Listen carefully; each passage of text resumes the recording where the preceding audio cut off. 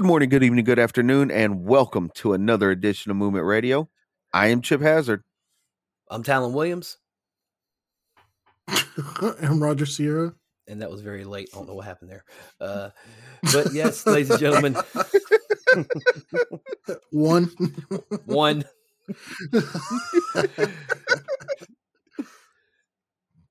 Technical difficulties, ladies and gentlemen. We get through this. We'll work through it.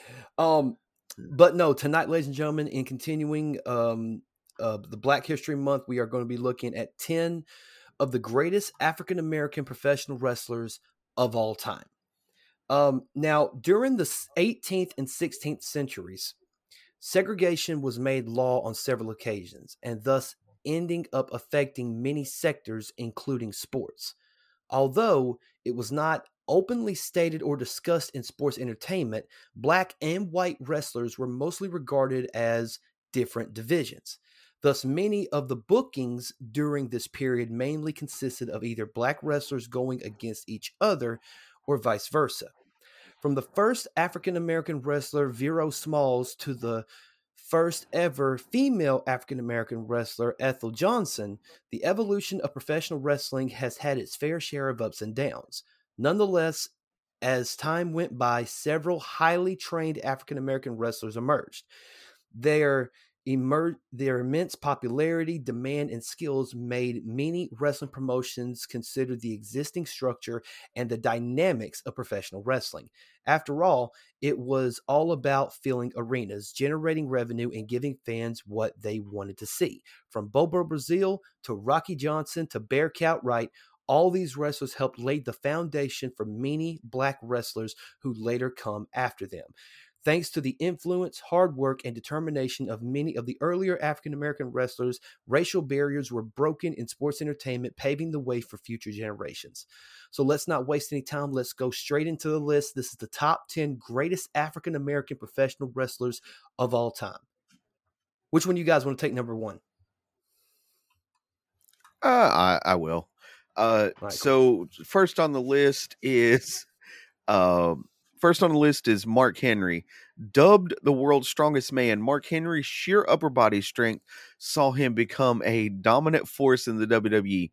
While many people would put other wrestlers such as Ahmed Johnson, Shelton Benjamin, or Bobby Lashley ahead of Mark Henry on their list, Mark Henry makes this list for one simple reason. Hold on, pause 1 second.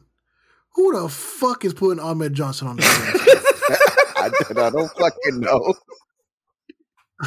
Ain't nobody ever said, you know what? Mark Henry's a good wrestler, but Ahmed Johnson, though? Get the fuck out of here. Ain't nobody in their damn life will put up Ahmed Johnson over Mark Henry. You mean you don't like former Intercontinental Champion Ahmed Johnson? I didn't even know he had a title in WWE. It was one of the most abysmal Intercontinental title reigns of all time. Hold on, I'm gonna look it up. Hang on, I'm gonna look it up. Hold on. I just remember him being the super shits in the ring and get blown up in every match. Every single time. I remember Jeff Jarrett fucking his world up with a guitar at the 1996 Royal Rumble, jumping off the top rope, clashing that guitar. He got up, he sold it for maybe 2 minutes and then got up and then threw the guitar down and then ran after Jeff Jarrett. And then when he got to the ramp, he just walked. And then they played off the angle. He passed out in the locker room. No, he's blown up. That's why. Yeah, he's blown up. Let's see. Now I'm okay. Ahmed Johnson, Intercontinental Champion. Lineage of the Intercontinental Championship. Blah blah blah blah blah.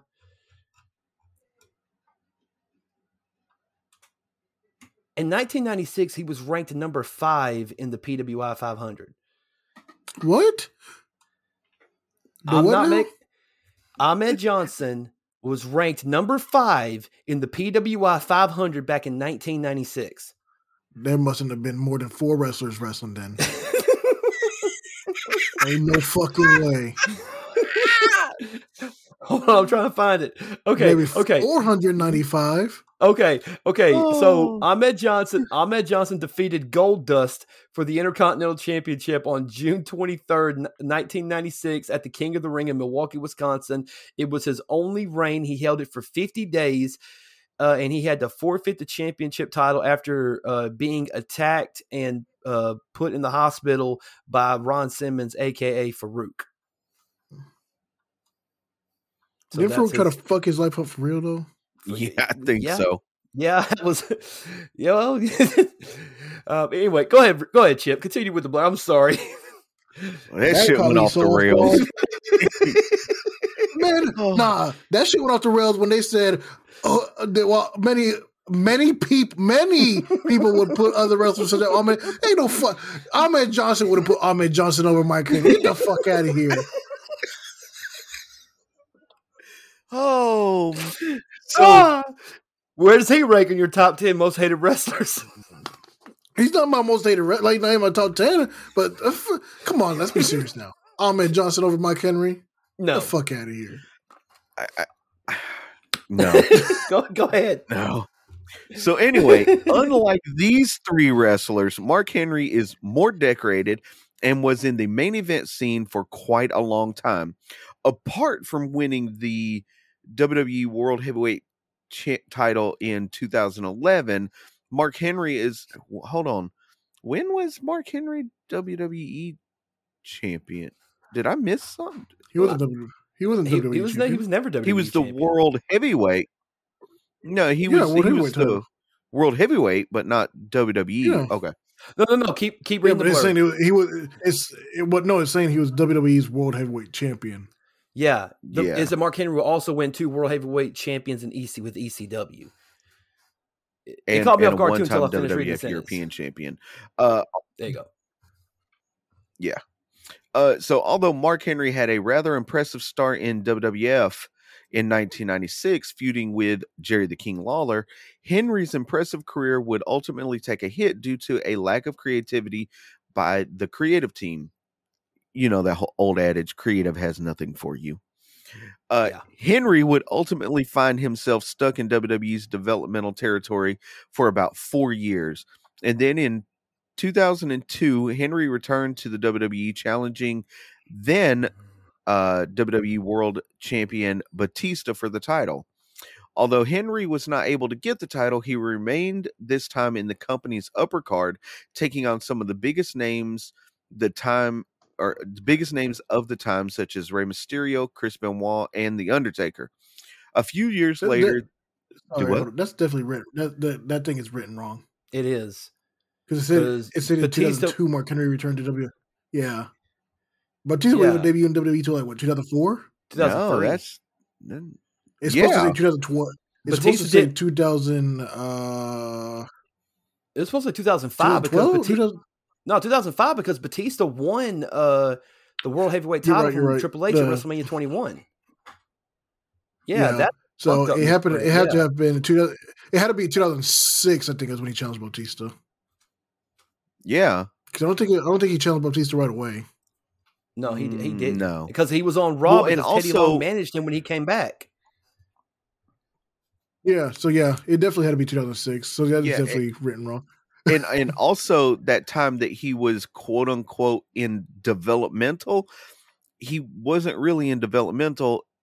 He was training for the World Strongman competition because he was, Vince McMahon dubbed him the world's strongest man. And then the strongman competition, people that actually competed there said, hey, hold on. He can't be the world's strongest man. He's never won this. And he went out and trained, like he requested time off to train for it, and then went out and demolished everybody in that competition. Yep. I don't want to say demolished, but he did really, really great. But he also held the record for squat, or was it deadlift? It was deadlift. It was deadlift. Deadlifts. Oh yeah, but yeah, well he did go to developmental for 2 years, did the training for a year, then went back to developmental so he could get back in wrestling shape. Yes. Yeah. But anyway, go ahead. So anyway, yeah. A few years later, the WWE would draft Mark Henry to the ECW brand, where he went on to defeat the Big Show and Kane for the ECW title. Despite being a solid wrestler, Mark Henry's wrestling career was always at the mercy of the promotion's creative team. On many occasions, the creative team often placed Mark Henry in some weird storylines, aka Father of the Hand, and matches, God. which makes you wonder, what were they thinking? At WrestleMania 25, WWE booked Mark Henry in a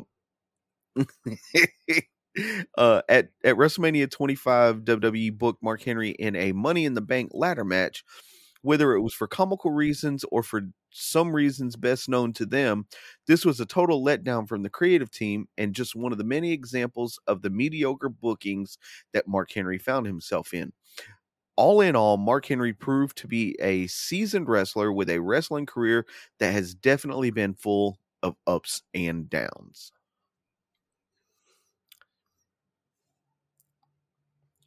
Yeah, I mean, well, they're not even mentioning the fact that, he was, he came in as an Olympian, came in as the Olympic athlete or whatever. He ended up turning heel and going with the Nation of Domination. He left there and did the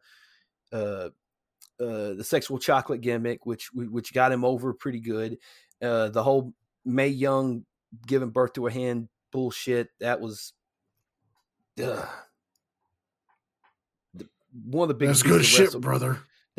That's bullshit, brother. That's but good shit, right? No, there. It's not. And then obviously rehabilitating himself, come back. He had a couple of good, runs in there. Nothing. He had good matches. He was. You see Brock Lesnar pick his big ass up and hit him with that F5. You're like, golly, Brock's a strong motherfucker. But the fact that they didn't even bring up or mention.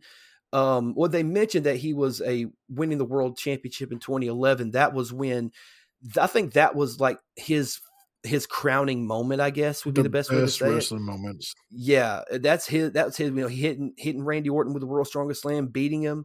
Welcome everyone to the Hall of Pain. I mean, just that whole gimmick, the Hall of Pain. Yeah, man, he ran with that gimmick for a while. He even did a tag team with MVP for a little bit.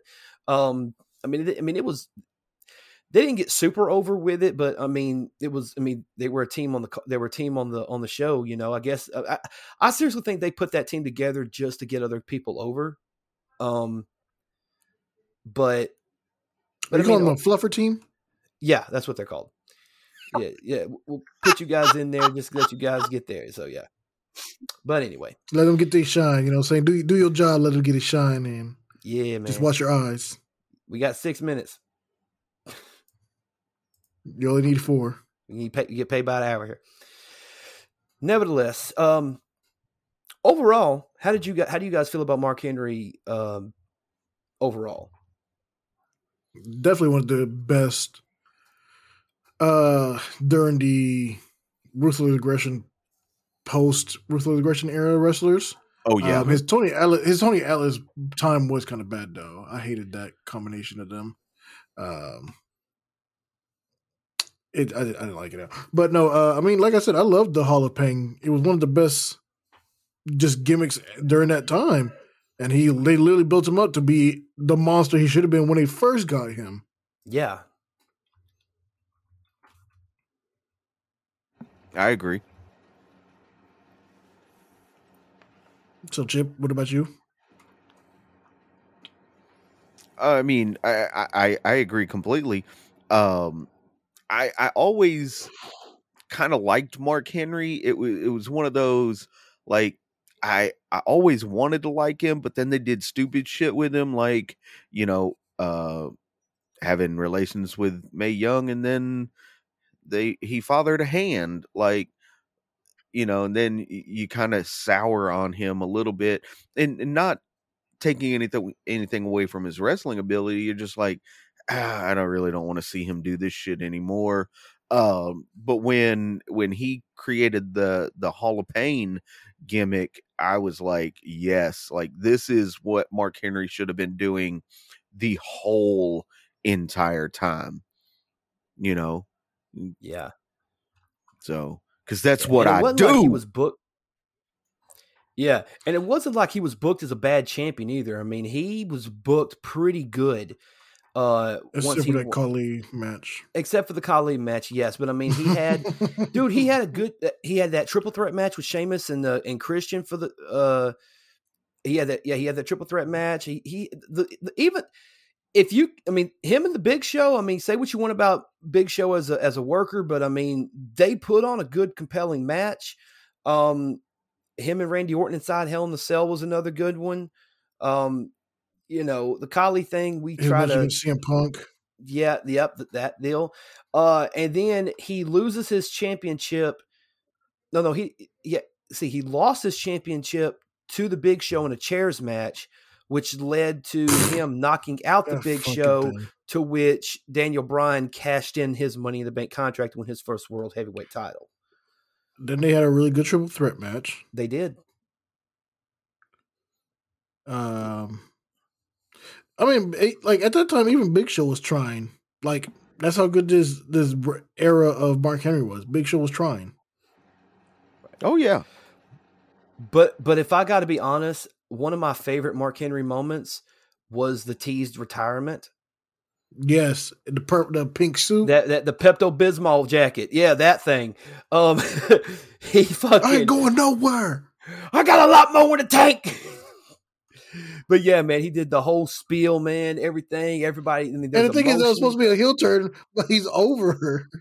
Yeah, but like, I mean, he was kind of baby facing a little bit at that point, and I mean, he did that deal, and then he ended up. But before that, he had that match at WrestleMania 29, which he won. He was in there with Big Bitch. Are you talking about Ryborg? Yeah, he was in there with Big Bitch. Yeah, Ryborg. Yeah. He's Ryborg. Ryborg's stiff body. When you're sandbagging so hard that Mark Henry could literally deadlift fucking cars, can't deadlift you, you're fucking sandbagging like a bitch. Yeah. Like, put your hand on his fucking thigh and push off. That's all you got to do. No, he couldn't even do that. Well, Ryback just thought he was the next coming of the Ultimate Warrior or something.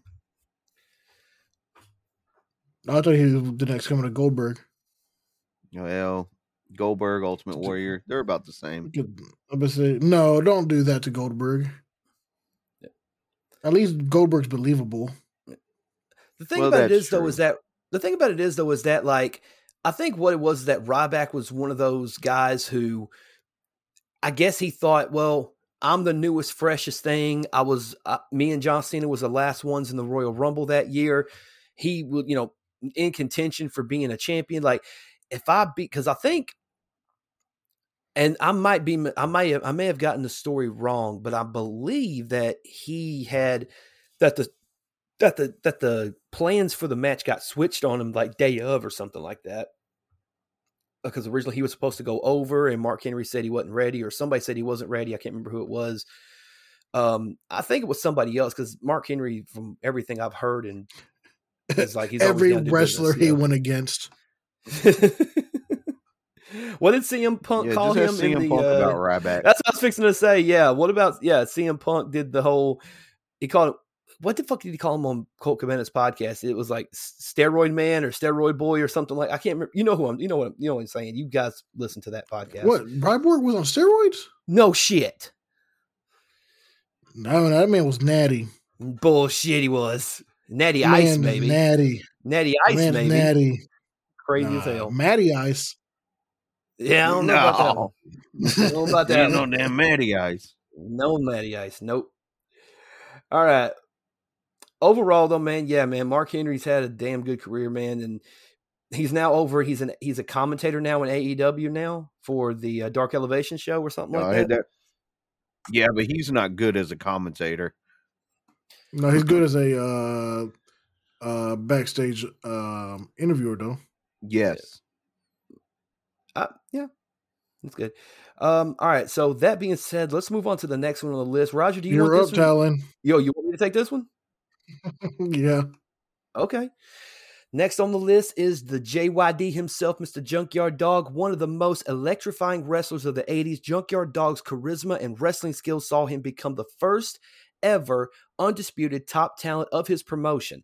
At his peak, Junkyard Dog was a wrestler who pulled the crowds, selling out multiple major venues such as the Louisiana Superdome. Apart from his wrestling skills, Junkyard Dog was also known as an immense upper body strength and trademark headbutt.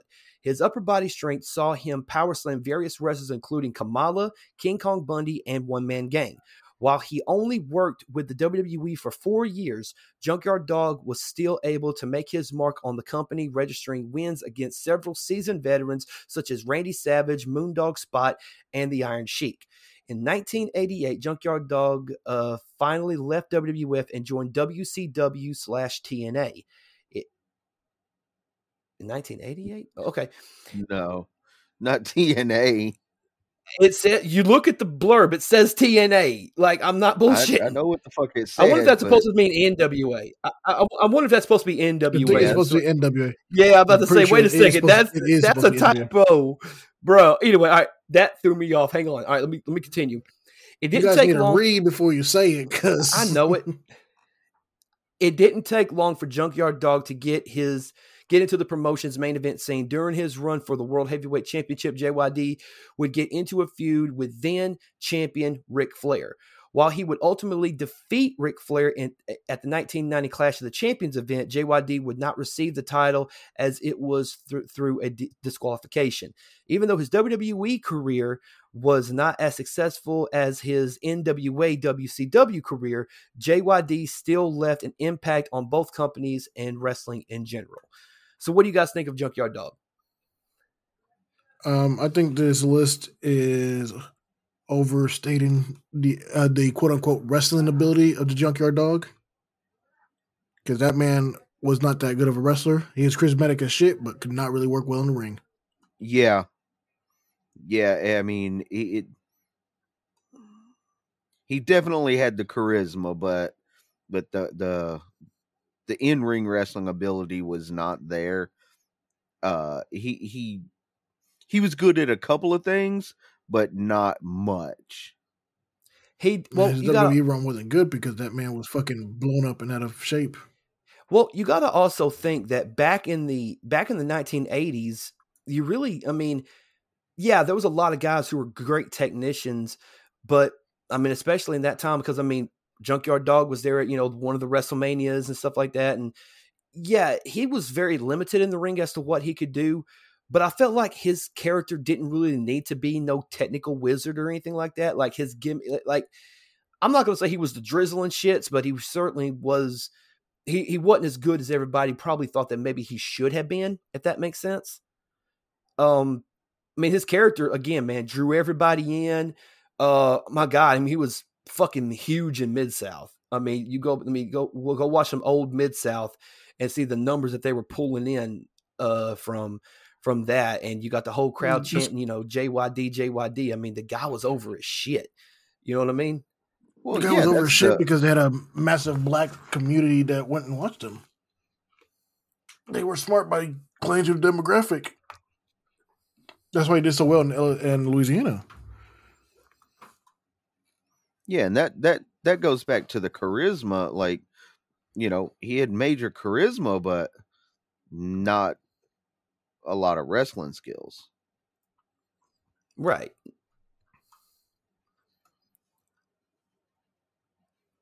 I guess we can move on to next on the list. All right, go ahead, Raj. Number 8 on the list is Mercedes Moné.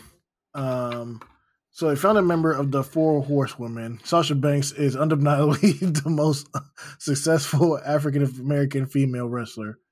I don't know about that. Jacqueline might say something about that. Her personality, in-ring skills, and the ability to sell promos saw her become one of the highest paid and most successful female wrestlers of all time. Sasha Banks and fellow Four Horsewomen played a crucial role in reshaping and transforming the women's division in what it is today. For quite a long time, poor booking and mediocre storylines turned the women's division into just an afterthought for the WWE. No one was simply interested in watching these matches. However, the introduction of the Four Horsewomen showed that the women's division had so much to give, and it was just a matter of time. So Sasha, Bayley, Charlotte, and Becky took the WWE development program by storm. As a team, the women's evolution helped usher in the first ever women's Iron match. That's not. As a Women's team, the Iron Man women's- match. That's what they called it. Yeah, but this sentence doesn't structure right. As a team, the women's evolution helped usher in the first ever women's Iron Woman match, first ever women's Hell in a Cell, first ever women's Elimination Chamber match, and first ever women's Royal Rumble match. Okay, I see what they were going for. They didn't was work not structured correctly. correctly. Yeah. Yeah. It was all but a breath of fresh air and a reprieve for the women's division and WWE as an organization. While Sasha Banks' relationship with the company no longer exists, Mercedes Moné, she still her influence, role, and impact are still remain unrivaled. So go ahead, guys. What is your thoughts on the old Sasha Banks? Go ahead, Chip. I mean, I thought she was really good in the ring. I wouldn't say the best, but it really depended on who she was in there with, and if she wanted to work with that person or not. Which goes back to what they were saying about her personality and everything. But I mean, I've always liked Sasha, and I thought she, especially that Iron Man match with Bayley, I thought that was really good. Yeah, I mean, when you think of, she was in the first ever women's Hell in a Cell match. Her and Bayley tore the fucking house down at the first NXT Brooklyn show. Really, really, I mean, her heel persona. I may be the only one that doesn't like Sasha Banks as a babyface. I think she's a way better heel. But I feel like, she's good, but if there's a hierarchy, if you will, of like where they rank as far as like, if we're talking about just the Four Horsemen, like where would you rank them? I wouldn't have Sasha at number 1 for me. Oh no, she's number 4. Yeah. I mean, me personally, it goes Bayley. Is she number 4? Yeah, Bayley, she's number 4. For me, it's Bayley, Becky, Charlotte, and Sasha in that order. I can't even front. It's Becky, Charlotte by a long shot over Bayley and Sasha. Are we talking about? But at that point, are we talking about accomplishment? Yes. Full package. If you say like early Bayley, yeah, but Bayley now, nah, they still Becky and Charlotte by a long shot. We'll agree to disagree on that one. I mean, so can we be honest about Becky for a second? If it wasn't for Nia Jax, she wouldn't be over like she is. No, she was getting over regardless when she turned on, quote unquote, did the heel turn on Charlotte. That really wasn't a heel turn because everybody cheered the shit out of it. Yeah, that's exactly what I'm saying, quote unquote, heel turn. Yeah, that's exactly what put her over because people were tired of Charlotte and she went against Charlotte. No. It was Nia Jax thing added to the man persona, but she was still created the man persona. She was still over before that. It's a great visual, but it's still, as a full package wrestler, promo wise and wrestling ability wise, Becky and Charlotte are over Bayley and Sasha. Like I said, we will agree to disagree. But, I mean, Sasha seems to be doing pretty good for herself. I'm sorry, Mercedes Moné now. Yep. In New Japan Pro Wrestling. I don't know exactly. I don't know if she botched the finish already. Well, she got time to perfect it. We shall see, but we shall see. Well, all right. Yeah. That being said, let's move on to the next one on the list. Chip, this one's you, Bubba. Go ahead. All right, next up we got R-Truth, aka Ron Killings. So Ron Killings, popularly known as R-Truth in WWE, or is WWE's most decorated wrestler with 67 titles under his name. Mind you, all of those are 24/7 championships. Not all of them. Not all of them. Not all of them. Okay, 66 of them. No, he's got a couple tag title runs in there. He's got a U.S. title run in there. Yeah, but so 62. Title, doesn't he? Say what now? Do what? Does he have a European title? I don't think he has a European. Matter of fact, hold on. Let me look this up real quick. I've already got Wikipedia up. When he was K-Quick, or what was the other one? K-Quick and I think he just went by K-Quick his first run in WWE. Then he left and went to TNA. Ron the Truth Killings. Yeah.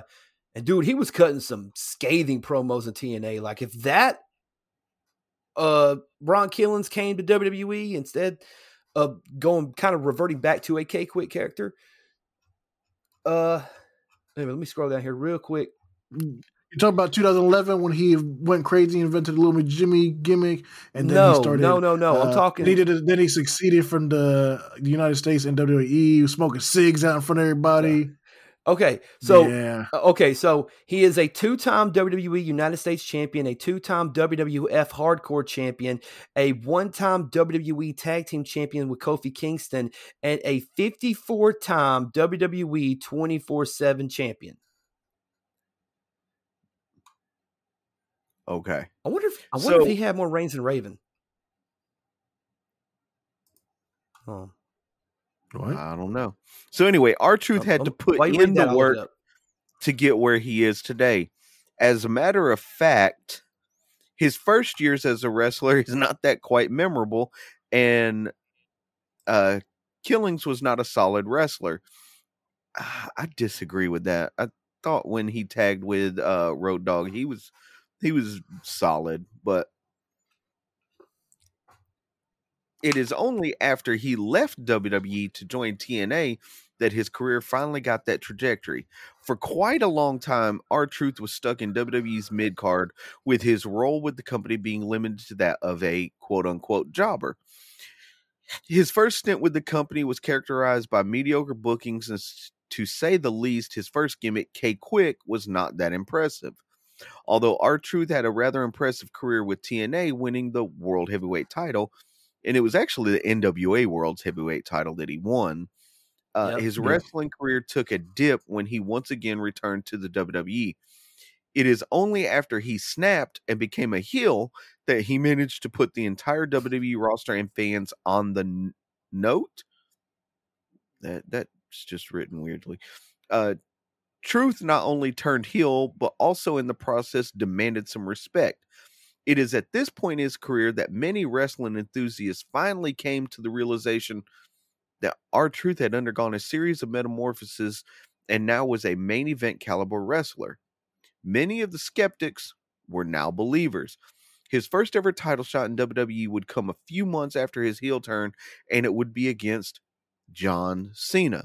This meant that Ron Killings was now among the small elite list of Black American wrestlers to challenge for the WWE title. So what are you guys' thoughts on Ron Killings? I love him. I think he's one of the best. He is one of the best workers in the ring. He's super athletic, even at the age of like 476. Right. He's old as fuck too, man. He's old as fuck, in great shape. He can still do shit most people can't, even half his age. I do think his heel run into 2010, 2011 time was probably his best gimmick that they've done in WWE. For sure. And obviously being the best champion ever in WWE history, I mean, he sometimes got to give it up to other people, and that's why, he didn't beat John Cena when he should have. Right. Absolutely. Yeah, man, I think Ron's awesome. Anytime Ron Killings comes on my TV, I thought this is gonna be fun to watch. It's always my even when he did the heel turn and he was like smoking cigarettes on TV, blowing the smoke in John Morrison's face because him and Morrison used to tag and he flipped on him, turned on him, and the whole little Jimmy thing. Beat him up with a water bottle. Beat him up with a water, but yeah. That whole thing, yeah, it was interesting to see. But he did whoop his ass with that water bottle. Boy, he beat the shit out of him with that water bottle. But his run with TNA, I thought was interesting because he did win the NWA Heavyweight Championship. He cut very, very scathing, like what I said before. He cut very scathing promos about how he was always held down in other companies and things of that nature. Very, very anti-authority in TNA. And then finally, like beating, was it Ken Shamrock? I think beating Ken Shamrock for the NWA Championship, which I think it made him the fourth ever African-American to win the NWA Heavyweight Championship at that point. So like it was a big deal, Who were the other three? Let me go back and look real quick. I just had it up. Hold on. NWA champions? Yeah. That were black? Yeah. Ron Simmons? He was WCW. I think he was WCW. Was it WCW NWA at the time? No. It was strictly the WCW title. All right, let me think. Crap. Was it the Alpha Male Monty Brown? It wasn't Monty Brown. No, the fuck you didn't. Let me think. 4 black. No, I'm sorry. I'm sorry that I was wrong. Hold on. It says after leaving WWE in his first run with the company in early 2000s, Killings found success in TNA. In 2002, Killings defeated Ken Shamrock to become the first recognized black NWA World Heavyweight Champion. Yep. Without looking, do you know who the first black NWA Heavyweight Champion was and why he is not recognized? Bobo Brazil, right? I think it was Bobo Brazil. It was Bobo Brazil. He won it at like a local event from Ric Flair, but Ric Flair petitioned the board and said he was sick that day, so they reversed it and do not recognize Bobo Brazil as an NWA champion. I figured Bobo Brazil was black.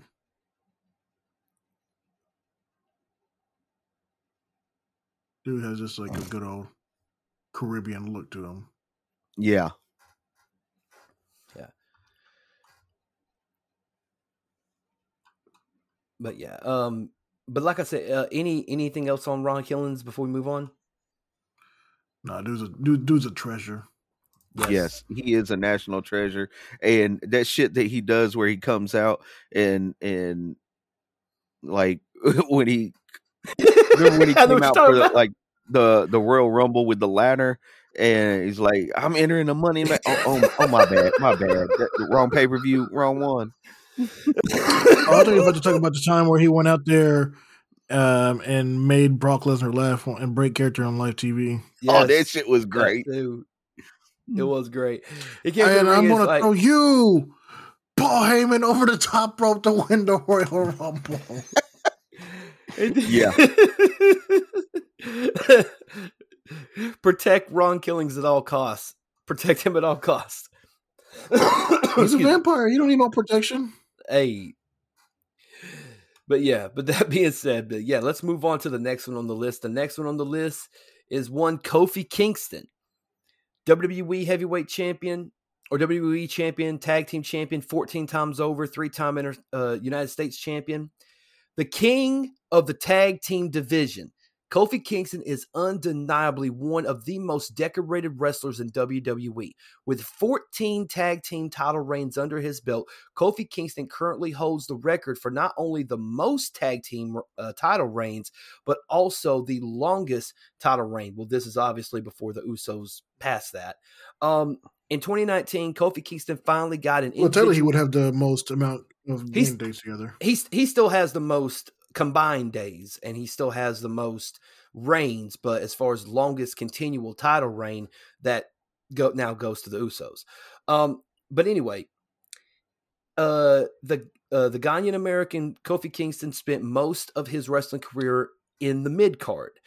In 2019, Kofi Kingston finally got the individual breakthrough that he rightfully deserved by defeating Daniel Bryan at WrestleMania 35 to become the new World Heavyweight Champion. For a man who spent a better part of his wrestling career in the mid-card, this was a breath of fresh air and a reprieve for many of his supporters. Like many wrestlers in WWE, Kofi's first love was basketball. However, he failed to excel at the sport due to his height and the size of his hands. While his brief stint as a WWE champion lasted for several months, Kofi Kingston would eventually and ultimately reunite with the New Day in 2019.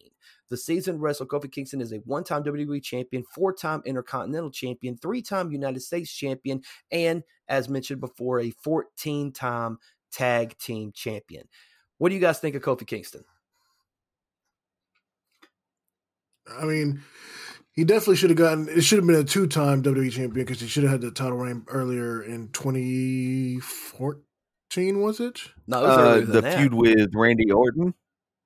Yeah, that's like 2010. Was it 2010? Yeah, that's like 2009, 2010.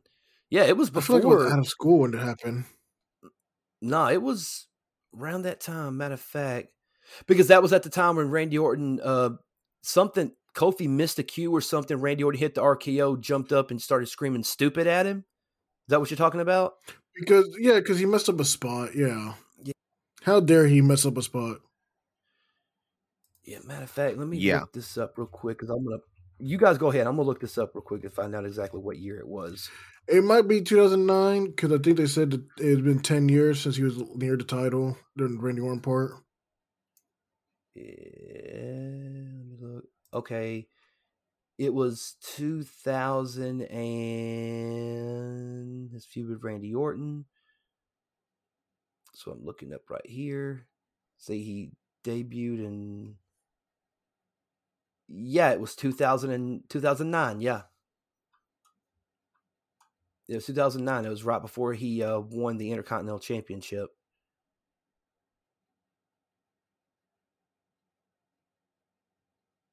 Yeah, because Orton was him beating the shit out of that stock car that got Randy Orton. I know, right? Covered in orange paint. And damn, he's been with the New Day. The New Day's been around since 2014. Holy shit. Mm-hmm. Like, damn, has it been that long? Wow. Yep. 10 years of greatness. Or 9 years at this point. And according to this, it says that he was ranked number 4 of the best 500 singles wrestlers in the PWI 500 in 2019.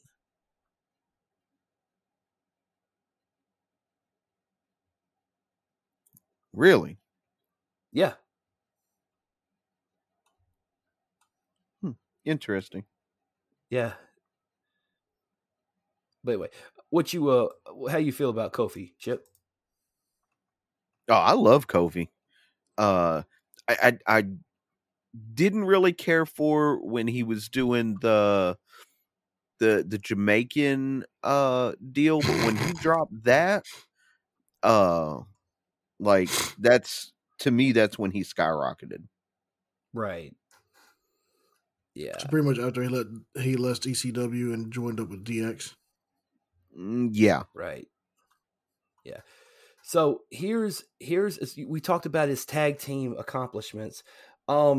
He is a 6-time Raw tag team champion, 4 times with Xavier Woods, 1 time with R-Truth, and 1 time with Evan Bourne when they were doing Air Boom.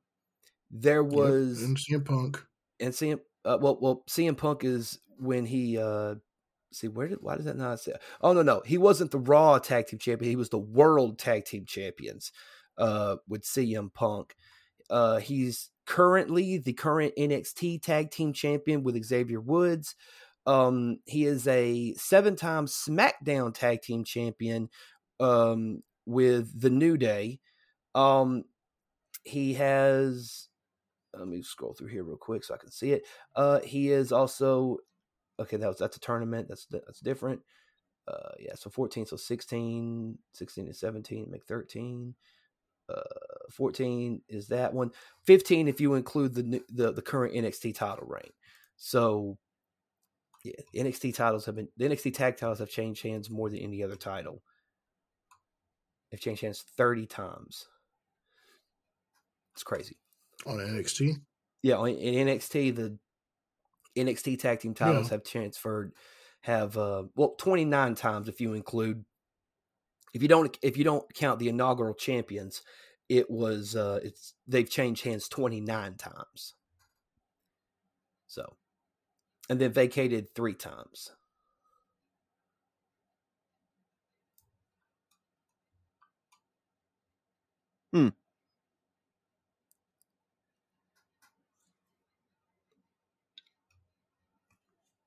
All right, then. I mean, I'm just giving information. No, I'm saying that because it's interesting. Yeah. And the fact that, like, I mean, we can do a whole deep dive into those reigns on another episode. But yeah, man, Kofi's always been a good. I think people always remember Kofi because whenever, and especially anytime the Royal Rumble comes around, it's always, what's Kofi going to do this year? You know what I mean? Like, how's Kofi going to escape elimination? Because it's always some crazy way he escapes elimination. I remember the one, I don't know if it was his first one. It may have been a second, where he was going to get eliminated, and then the Miz threw his legs up, and he just walked on his hands back to the steps. I was like, well, that's cool. That's a cool way to do it. I think he did the thing where he was on the railing, jumped it. And then in the 2022 Royal Rumble, he went to do a springboard, and Owens pushed him, and he was supposed to land on the barricade, but his feet slipped, and he ended up touching the ground. So it's like, well, we really can't. I know y'all probably had another spot, but you got to go to the back. That's it, So, but you guys, any particular elimination escape you remember from Kofi doing it in his career? I mean, I remember my favorite one. Yeah, your favorite one. The cake one, or the pancakes. Yeah, the pancakes. Yeah. Oh yeah. Yeah, that was a good one. And then Big E and Xavier grabbed him up, flipped him over, jumped over Jinder Mahal, and then he just closed on him over. That was funny. I thought it was a good one too. Didn't he do one where he hopped around on a chair too? Yeah, JBL's chair. He hopped around on JBL's chair the most. Yeah, I remember the one where he somehow ended up on the guardrail, then he ran the guardrail, jumped, and then made it back onto the ring. I remember that one. But yeah, Kofi's awesome. Yeah, I've always been a fan of Kofi. That being said, though, let's move on to the next one on the list. Raj, I think it's you. Go ahead. It's me. Yep. Next on the list, really shouldn't be up this high, but it's the Soul Man, Rocky Johnson. So Rocky Johnson's role in the annals of Canadian wrestling history makes him a pioneer, one of the greatest Canadian wrestlers. Being among the first Black Canadian wrestlers to ever grace the squared circle, many times, Rocky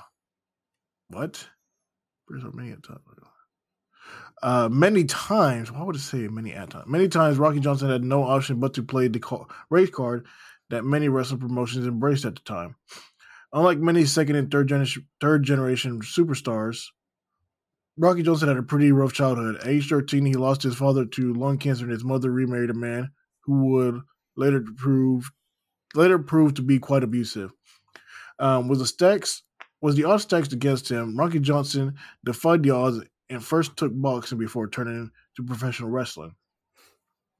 Brief encounter and sparring session with George Foreman and Muhammad Ali would give him the push that he truly deserved.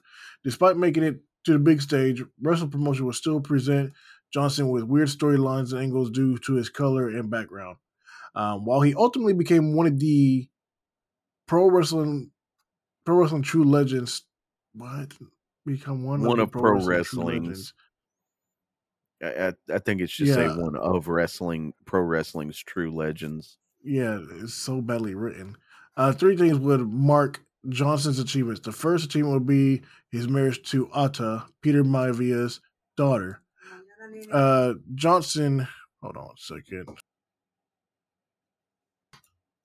I want to read this before I make a mistake. Johnson's second achievement would be winning the WWF World Heavyweight title. What? Did he? What? He was tag team champion with Tony Atlas, but he never won a heavyweight title. Yeah, that's what I'm thinking. Like, that's why I was reading this thing, but it didn't make sense. It would be the WWF tag team titles. While his third would be molding and guiding his son, Dwayne "The Rock" Johnson, into one of the greatest wrestlers of all time. Oh, boy.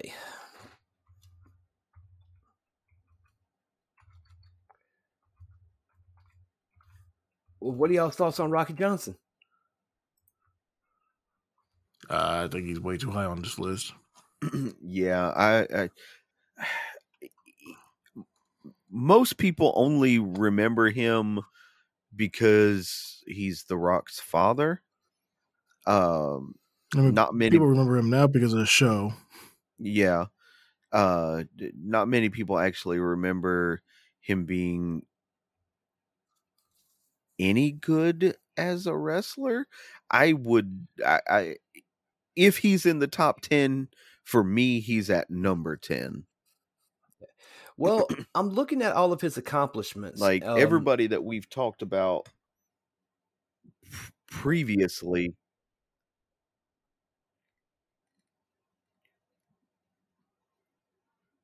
Go ahead. No, go ahead. What were you going to say? All we've talked about previously is what? Talon? Yeah, can you not hear me? I think they're better than him. Who? Pause it. So I'm on Wikipedia and I'm looking up his accomplishments. Apparently he did a lot with the NWA back in the day. He was a championship wrestler, a Florida heavyweight champion 6 times over, 2-time NWA Georgia wrestling champion, big time wrestling, Hollywood wrestling, both their heavyweight champions. He's an NWA Texas heavyweight champion.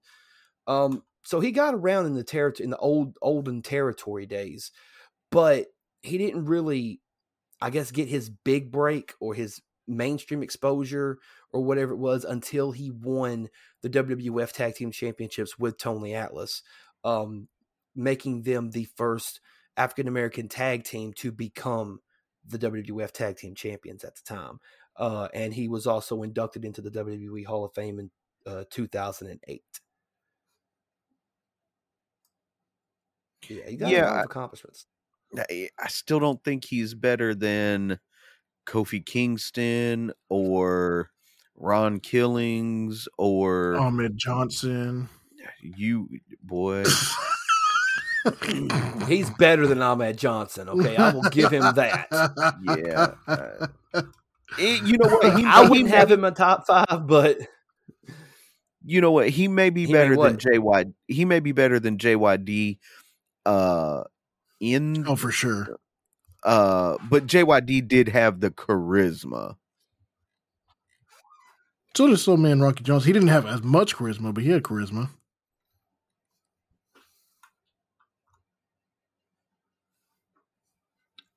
Yeah. Yeah. But with that being said, though, let's move on to the very next one on the list. Chip, this is you, Bubba. I think it is me. Next up is this is number 4 on the list, and this is Ron Simmons. So considered to be the first ever African American WCW World Champion, Ron Simmons is an accomplished pro wrestler, widely remembered for his stints in WWF and WCW. I don't know that he wrestled on any other major or in any other major companies, but although he wrestled using his real name, Simmons in some instances wrestled under the name Farouk or Farouk Assad. In 1986, Ron Simmons signed with WCW, where in his second month with the promotion, managed to register one of the most impressive wins of his wrestling career. After registering his win against Ivan Koloff, Ron Simmons would remain undefeated in singles actions for 3 straight months. In February of the next year, he would go on to lose to none other than Ivan Koloff. While he had a rather impressive start to his wrestling career, things finally took off for Ron Simmons when he finally turned heel. And by turning heel, Ron Simmons ultimately became a top-tier wrestler, rubbing shoulders with many of the promotion's seasoned veterans like Ricky the Dragon Steamboat and the aforementioned JYD. In 1992, Ron Simmons spent a bigger part of the year feuding with Cactus Jack, a.k.a. Mick Foley. Simmons would finally get into the championship conversation, receiving a title shot after winning a raffle to become the number 1 contender. Y'all remember when they used to do those raffles? Yep. No, I wasn't old enough for that. Damn young bucks. Right? With his first title shot, Ron Simmons put forth an impressive fight, winning the match after power slamming then world champion Big Van Vader. The win meant that Ron Simmons was now the first ever African American WCW world champion. A few years later, Ron Simmons would join ECW before finally signing with the WWE. I don't remember him in ECW, and I used to watch that all the time. It had to be a very unless brief he came in stint. for like a one-time thing or something. Yeah. Yeah, it had to be a very brief stint. So, with the WWE, Ron Simmons was the leader of the Nation of Domination, a faction that consisted of The Rock, Savio Vega, and Crush.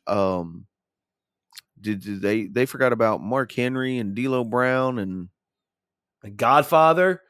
No, Kama Mustafa. You better get it right. Yeah, Kama Mustafa.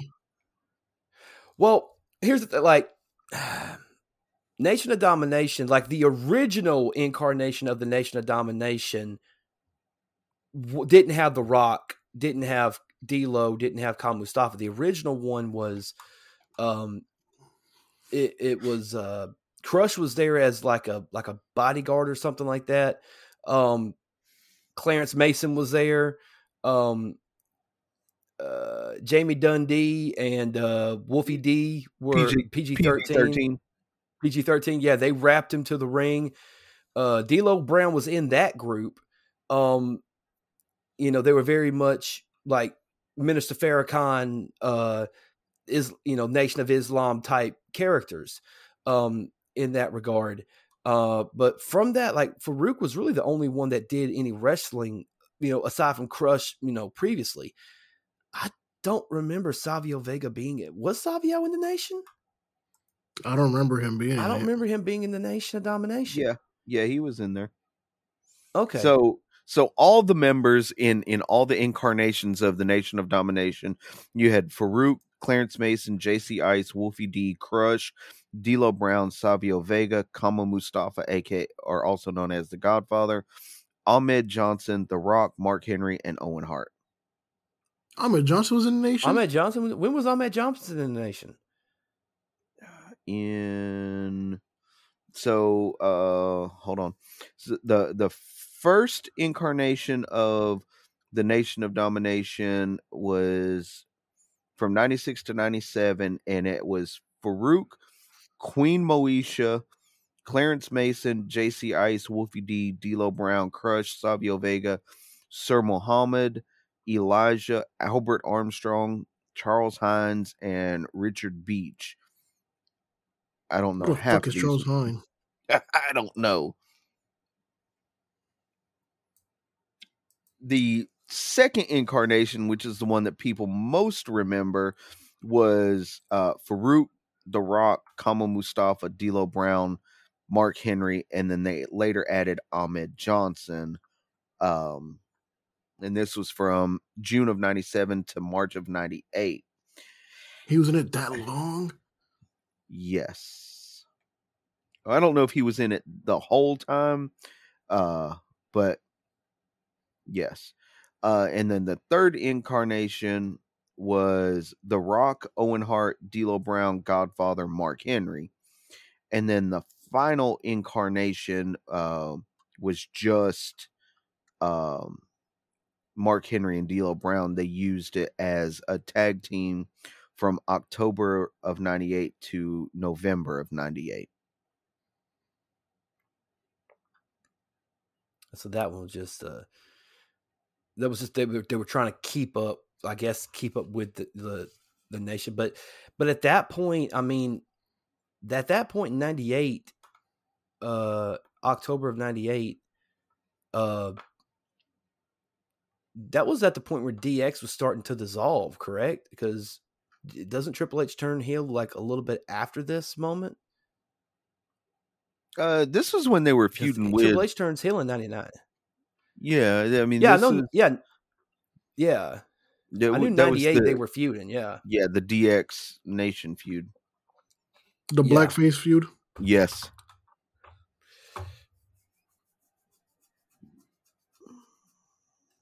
Yes, the blackface feud.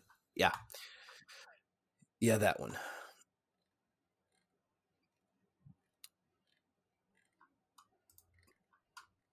But moving on, go ahead and finish the alert. Yeah. Wait a minute. Chip, read that last sentence on Farouk, if you don't mind. I want to check something. The newly founded faction proved to be a force to reckon with in the WWE, winning 2 WWF European Championships. Yeah, when did Farouk win European Championships? So he didn't win. He didn't win. The Nation won. Okay. Yeah, D'Lo did. I knew D'Lo was a Euro champion. Yeah. And I guess the Godfather? No, it was only D'Lo. Rock. Nope. Rock wasn't a European champion. No, I'm saying The Rock was an Intercontinental champion. I'm saying he was a champion, is what I meant. Yeah. Yeah. He knew what I meant. So during the era of the Nation, the only championships they held, D'Lo won 2 European and The Rock won 1 Intercontinental.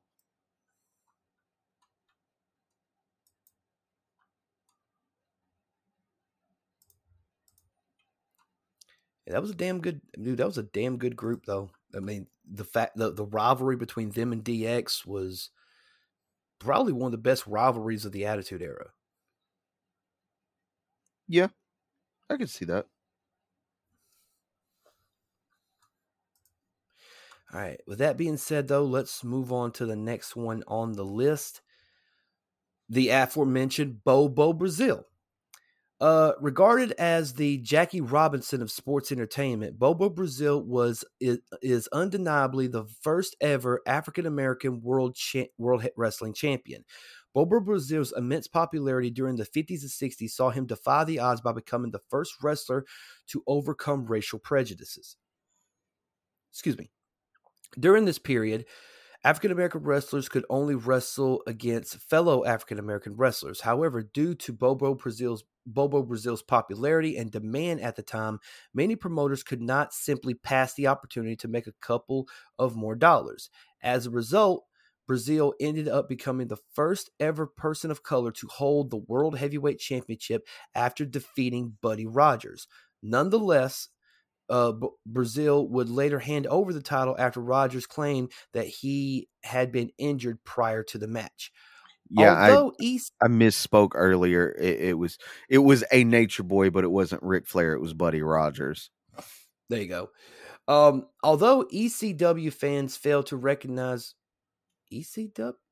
Okay. Although wrestling fans, the industry failed to recognize Bobo Brazil as a world champion, Bobo definitely managed to break the racial barriers and pave the way for other colored wrestlers. I hate that.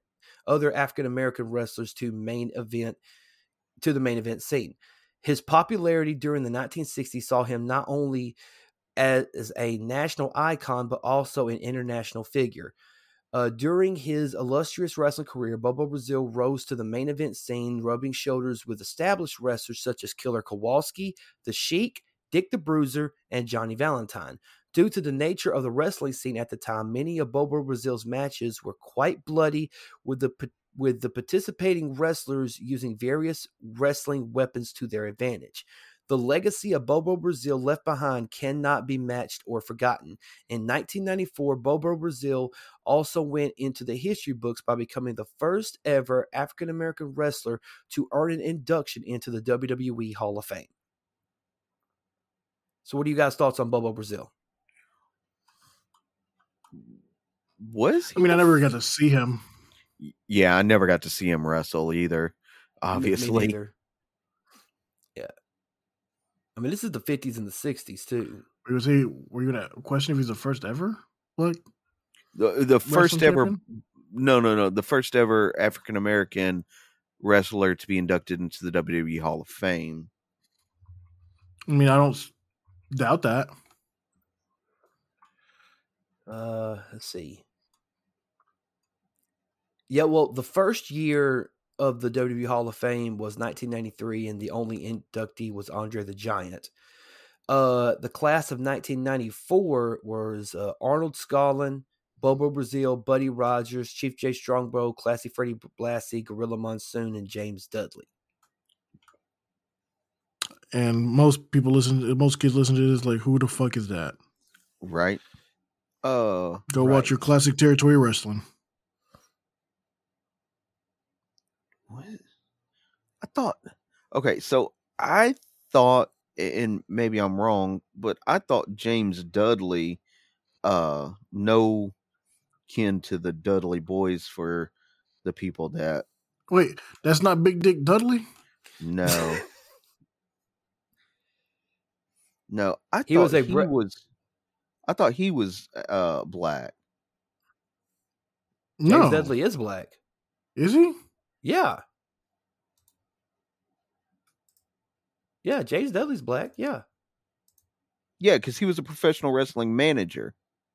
Yeah. Oh, yeah. But no, okay, so Bobo Brazil was the first black wrestler. Yeah. Okay. So that's where I got confused. I apologize. Yeah, he was a manager and he helped like behind the scenes stuff in WWE. You're right. Yeah, you're right. I don't know why I was thinking he was. I got him confused. Yeah, he was an executive then. Man, this man was 94 years old when he passed away.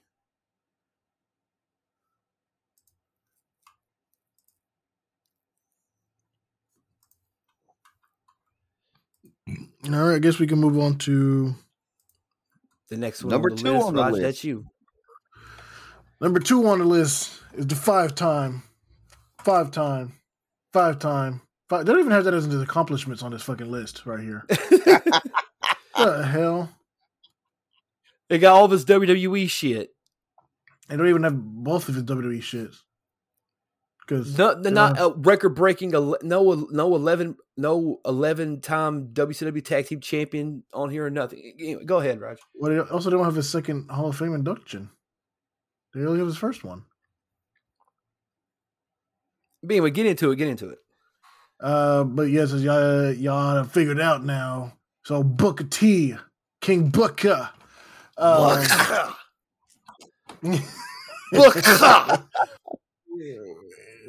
In the King's Court, Finley and Regal. That's what you get. You all right over there? You gonna die? You went for one too many times. That's right. Yeah. I did. You have enough phlegm in there. Go ahead, Raj. But Previously labeled as a tag team specialist, Booker T meteoric rise in the WWE not only proved that he was a decent in-ring worker, but also a comedic genius. His partnerships with the likes of Goldust and his reign as King Booker proved that he indeed deserved a spot as one of the company's greats. Booker T began his pro wrestling career back in 1989 in his hometown of Houston with his brother Stevie Ray.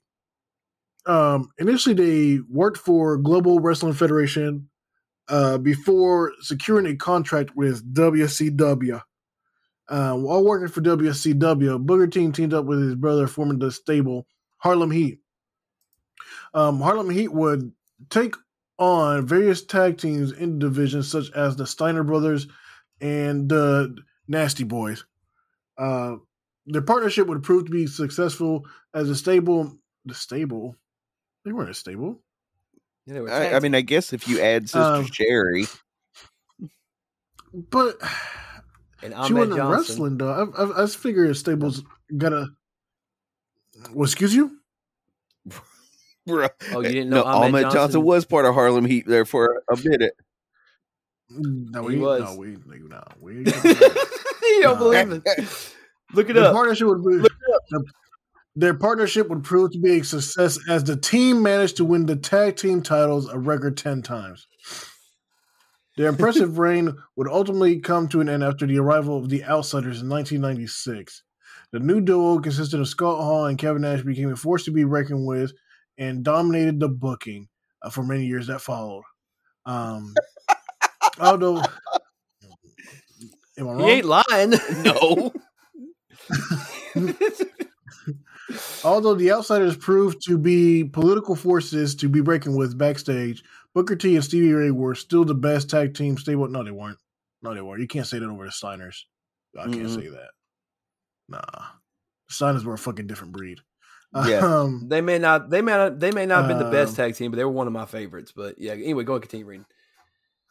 Oh no, I mean Harlem Heat would definitely probably be number 2 in WCW in that era, but the Steiners were just a different fucking breed. Right. However, in 1997, Stevie would suffer an injury that saw Booker go solo.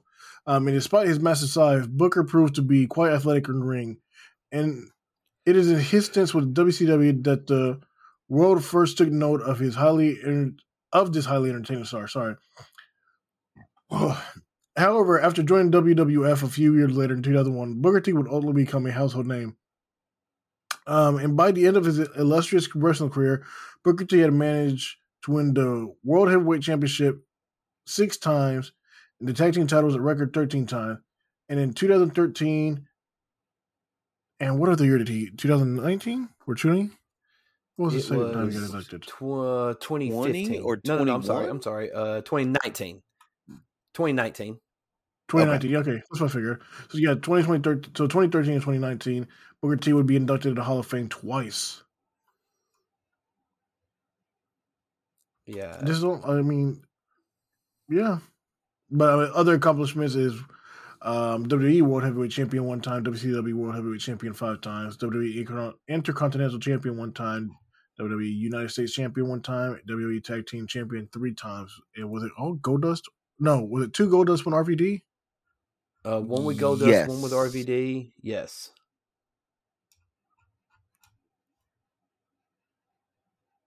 Did he win it with anybody else? Or was it just 2 Goldust, 1 RVD? I don't think he won it with anybody else. Let me look real quick. Because I remember the Goldust time is when it led up to Goldust getting Tourette's from being electrified by Batista. Yeah. Oh. He won the tag team. He won the World Tag Team titles 3 times. One with Goldust, one with Rob Van Dam, and one with Test. Test? How the fuck did that happen? I think it happened during the Alliance storyline. I think the invasion angle. I want to say.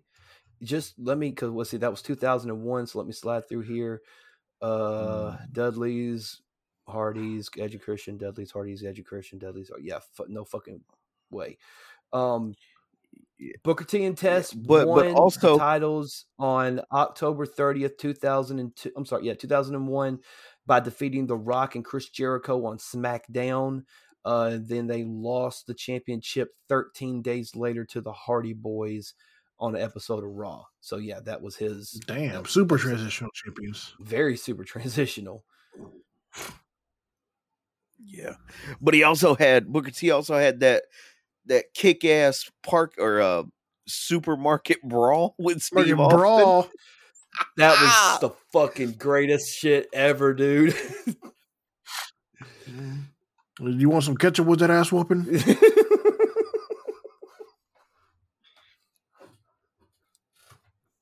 Nah.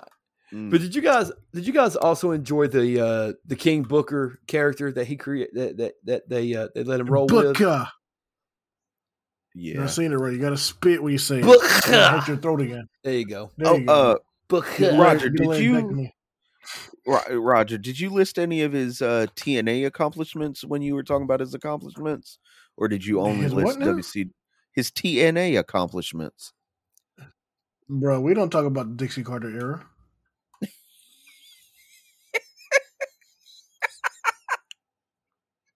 All right, well, since he wants to be that way, he is a... Oh, you want to talk about that great Legends title reign he had? You want to talk about that one, huh? Hold on. No. I remember him doing his own commentary when he was wrestling in the match. Well, he stole that from The Rock, but still. That's true. Wasn't that title renamed like 6 times? It was like the Legends title, the Global title, the TV title, and the something else title. I don't know.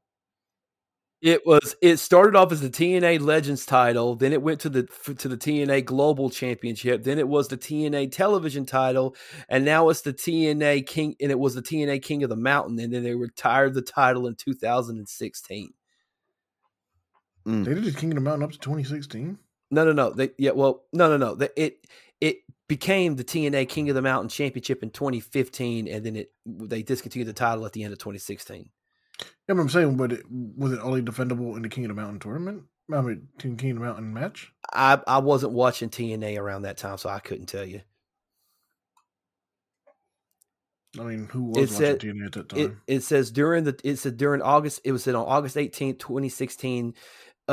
Impact taping of Impact. It was announced that the King of the Title Championship was vacated, deactivated, and retired with the announcement of the new championship, the Impact Grand Championship.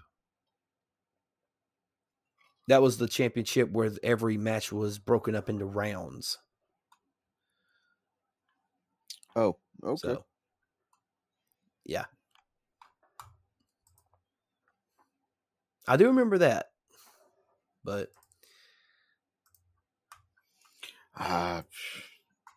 there's so much of that TNA run that like I said, WCW and WWE, and even Reality Wrestling, because it's his company. Yeah, but we don't talk about the Dixie Carter era. But isn't that most of TNA though? Isn't that most of TNA's? No. Didn't TNA start like 2002? TNA started.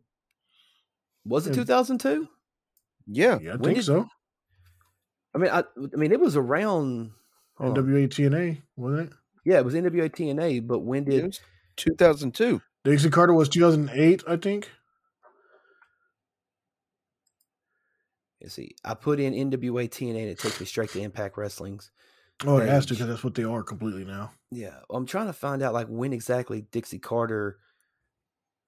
It says the concept of TNA was from while on a fishing trip. Bob Ryder, Jeff Jarrett, and Jerry Jarrett contemplated the future of professional wrestling business, and then that's when he suggested it. Vince Russo joined the team, and then 2012. 2012, it was when Dixie Carter took over. Yeah, so 10 years without Dixie Carter, then 6 years with her. Now it's not with her anymore. But it says right here, it says Dixie Carter was appointed president of TNA Entertainment in the spring of 2003. That definitely can't be true. And then it says Explosion launched. Click on this. It says that Carter can't be was a true. backstage role during the early time. Well, it says she had a backstage role. It doesn't really. It says Carter was in a backstage role during her time with the company, though beginning to appear on TNA programming in 2009. So she was kind of a silent deal until she made herself public in 2009. Well, when did they sell to the Panda Energy Corporation? That's what I'm looking at. 2012. Yeah, they sold the Panda. Yeah, that, and it was in 2012. That's when she took over, because her dad's her daddy's the parents, actually. Yeah. Well, I mean, I'm just 70%. going by what I'm reading. I'm not. She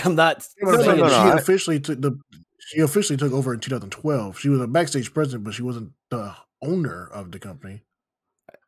She was just a TV, I guess, a figurehead for TV. She did like marketing and promotions and shit like that. Probably. Yeah. I don't know. All right. Enough about Trixie Carter. Let's move on to number 1 on the list. And if you don't know who number 1 on the list is, you've been living under a rock. I don't even have to say that name. Ahmed Johnson. This Virgil.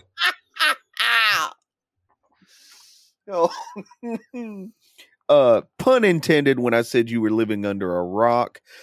So one of wrestling's truest and brightest stars, The Rock, is an iconic figure in sports entertainment and one of the greatest to ever step into the squared circle. A 14-time world champion, 8 of which were WWE titles. He also held the WCW world title. But the Rock's role and contribution during the Attitude Era helped propel the WWE into what it is today.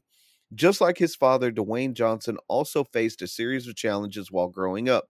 After his football career failed to take off, Dwayne Johnson would spend his early years in the CFL, or Canadian Football League. However, after realizing that his football career was over even before it began, he had a lengthy conversation with his father about joining the world of professional wrestling. The Rock finally made his debut in 1996, wrestling under the moniker of Rocky Maivia, which was an homage to his father and grandfather, Rocky Johnson and High Chief Peter Maivia. During this period, the WWE hyped him and presented him to the world as the world's first third-generation pro wrestler, an idea that The Rock was reluctant to embrace at first. However, after the intervention of Jim Ross and Vince McMahon, Dwayne Johnson finally caved in. By the end of his illustrious wrestling career, Dwayne Johnson had 8 WWE World Championship titles, 2 WCW World Championship titles, 2 WWE Intercontinental Championships, and 5 tag team titles, and is now the highest grossing actor in the world, if I'm not mistaken. Yeah, I think he probably is, right. Yeah, now he is probably. So what do you guys think about The Rock? Go ahead, Raj. I mean, not really much to say. He's one of the driving forces of the Attitude Era. Him and Stone Cold are 1A, 1B of that generation. I mean, probably the best guy on the mic, maybe. Very few people that can rival him. Very few people that can rival him. I mean, he had a way with words. He had a way, and a lot of people, I mean, he was good in the ring, with what, I mean, was he a technical wizard? No, but I mean, he could tell a great story. The crowd ate it up, I mean, as soon as he hit somebody with a spine buster and come up, kick that arm, slowly pull that elbow pad off, did the arm cross, hit the ropes, jump over the guy, hit the other ropes. leg out, boom, hit him with that elbow. Crowd went crazy. And this was back in people nowadays. I'm going to say this. It's going to sound weird the way I say it, but there's just something about when The Rock was doing that and there's thousands of flashing lights in the audience. Because nowadays, you don't get that anymore. You know what I mean? Like that was part of like that excitement. You know what I'm saying? It's like, we're capturing this moment, you know, and they were all fucking disposable cameras and shit, which made that flash. But I mean, you know, like those days of like that are like, you know, they're almost like lore in a sense now, you know. Nowadays it's like, hey, I'm going to record this whole match, put it on YouTube later. You're an idiot. But yeah, man, the Rock again, man, like, and coming from the Awani family with, you know, their bloodline, no pun intended.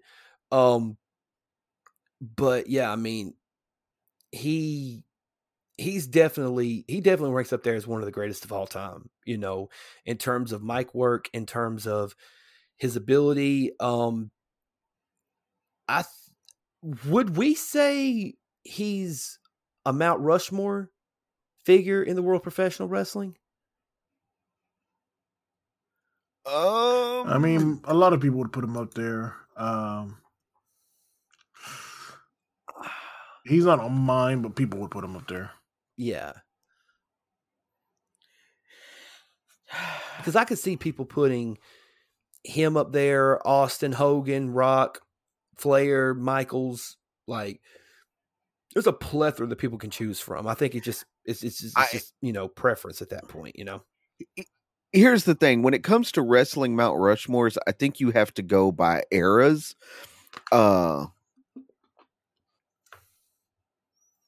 So I would say he is on the Mount Rushmore of his era, but not if you're trying to do a Mount Rushmore of professional wrestling singles stars from like the beginning of pro wrestling till now, that's really fucking hard to do.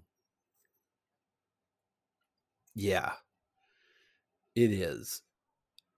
He's again, man, he's just one of those guys where it's almost like, and then he took everything that he learned and he transitioned it into Hollywood, and he's made some on and off stuff, and he's made some great stuff. I can't say great stuff.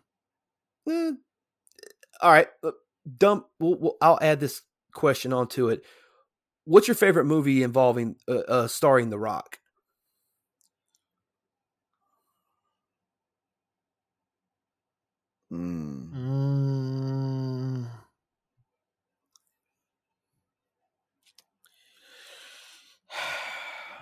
I'm trying to think. For me, I would say the remake of Walking Tall is still one of my favorite roles that he's done. I get that and The Rundown. The other one, Rundown, mixed up all the time. The Rock plays one character for majority of his movies. Yeah. Well, I mean I guess Central Intelligence probably, because he was actually doing good comedic work. I haven't seen it yet, so that's the one he did with Kevin Hart, right? Oh, they've done like 6 together. Yeah. Well, that's with Kevin Hart. I get it. Yeah. I mean, they have done like 6 together. They've done that. The Jumanji movies. Probably some other ones I don't watch. I get tired of watching both of them over and over again too. Yeah. All right. What about you, Chip? Anyone comes to mind? I'm trying to think because there was one, I can't remember the name of it. I'm looking it up now. Just describe it. I think it was called Snitch, maybe? The one where his son goes to prison, he tries to get him. Yeah. And get the people that put him in there. Yeah, Snitch. Yeah. The one that looks like the cover of Spy Hunter. Mm-hmm. Yeah. I thought that one was pretty good. I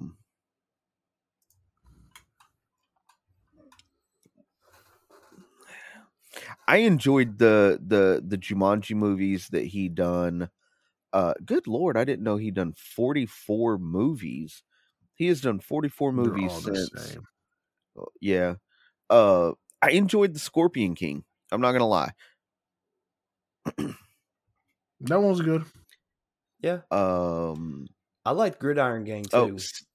I thought it was a good one. Southland Tales. Yeah. Southland Tales was good too. Yeah. I don't remember that one. That's the one where he was the boxer. Don't remember that at all. Yeah. Okay. Yeah. I remember Gridiron Gang was a really good one. He was so I'm trying to think of what it was.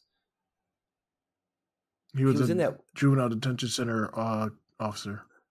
No. I'm not talking about Gridiron Gang. I'm talking about there was another movie I'm trying to think of what he was in. He was not San Andreas, the other one. Skyscraper. Rampage? No. Well, no, he was in Rampage too. Yeah, but he was also in Skyscraper. He played Maui in Moana. So, you know, my daughter is still obsessed with that movie. But yeah, the most recent one that he's done that I really enjoyed was Red Notice with him and Gal Gadot and Ryan Reynolds. Yeah, my only thing is I figured it out like within the first 20 minutes. Well, is it yeah, I haven't seen it yet. It's on Netflix. No, just watch it on Netflix. Yeah, okay. Yeah, it's is it like wait, is that heist movie? Yep. Yeah. Okay. All right. I have to look into it. That being said, though, are there any more great African American professional wrestlers that did not make the list that you guys maybe think possibly could have made the list?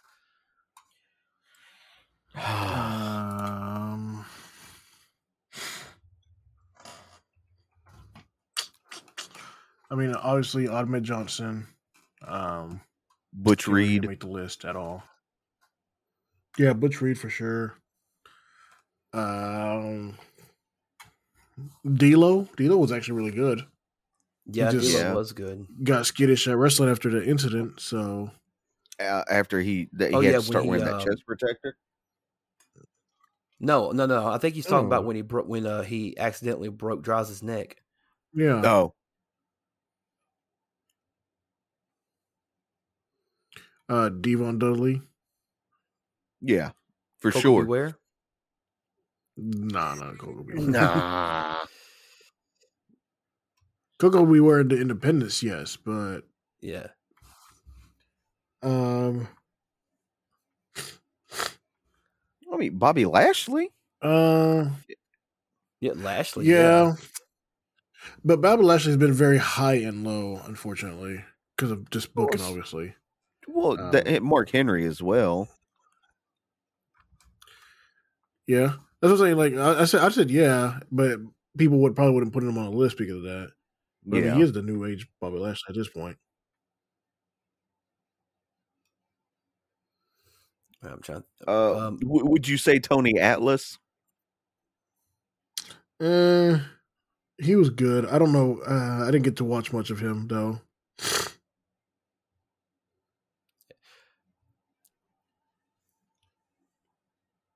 I was fixing to throw out. What about? But he was never a wrestler, so never mind. Who? I was fixing to throw out a name, but he wasn't. But he's not a wrestler. I was going to throw out Teddy Long. But he was never a wrestler. Yeah. I was going to throw out Teddy Long, but he wasn't a wrestler. Well, where would you rank guys like The Godfather or MVP, Shelton Benjamin? Shelton Benjamin is definitely up there. I think he's one really great athletically and wrestling technical wise, but he just never got a main event push besides that few couple of weeks with Triple H. I mean, he's held, titles here and there in the company, but he's held every mono title, but he hasn't held a major title. Right, exactly.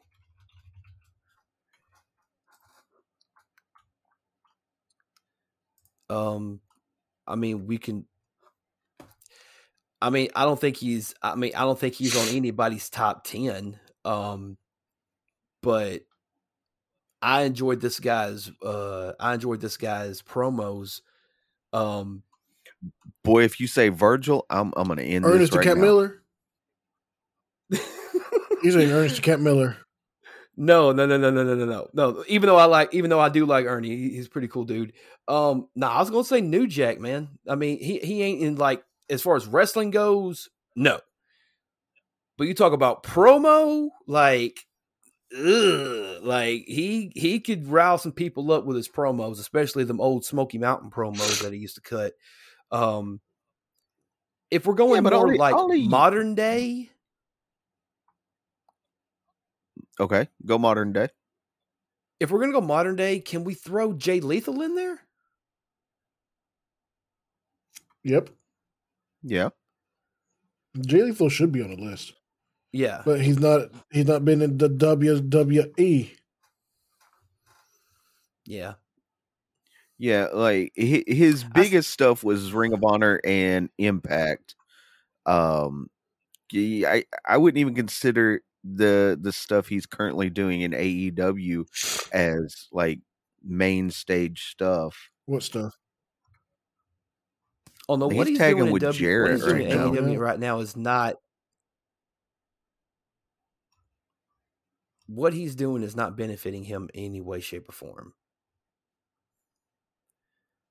I mean, hell, we can also talk about, Ernie Ladd, Bearcat Wright. Bearcat Keith Lee. Oh Lord, don't start. Don't start.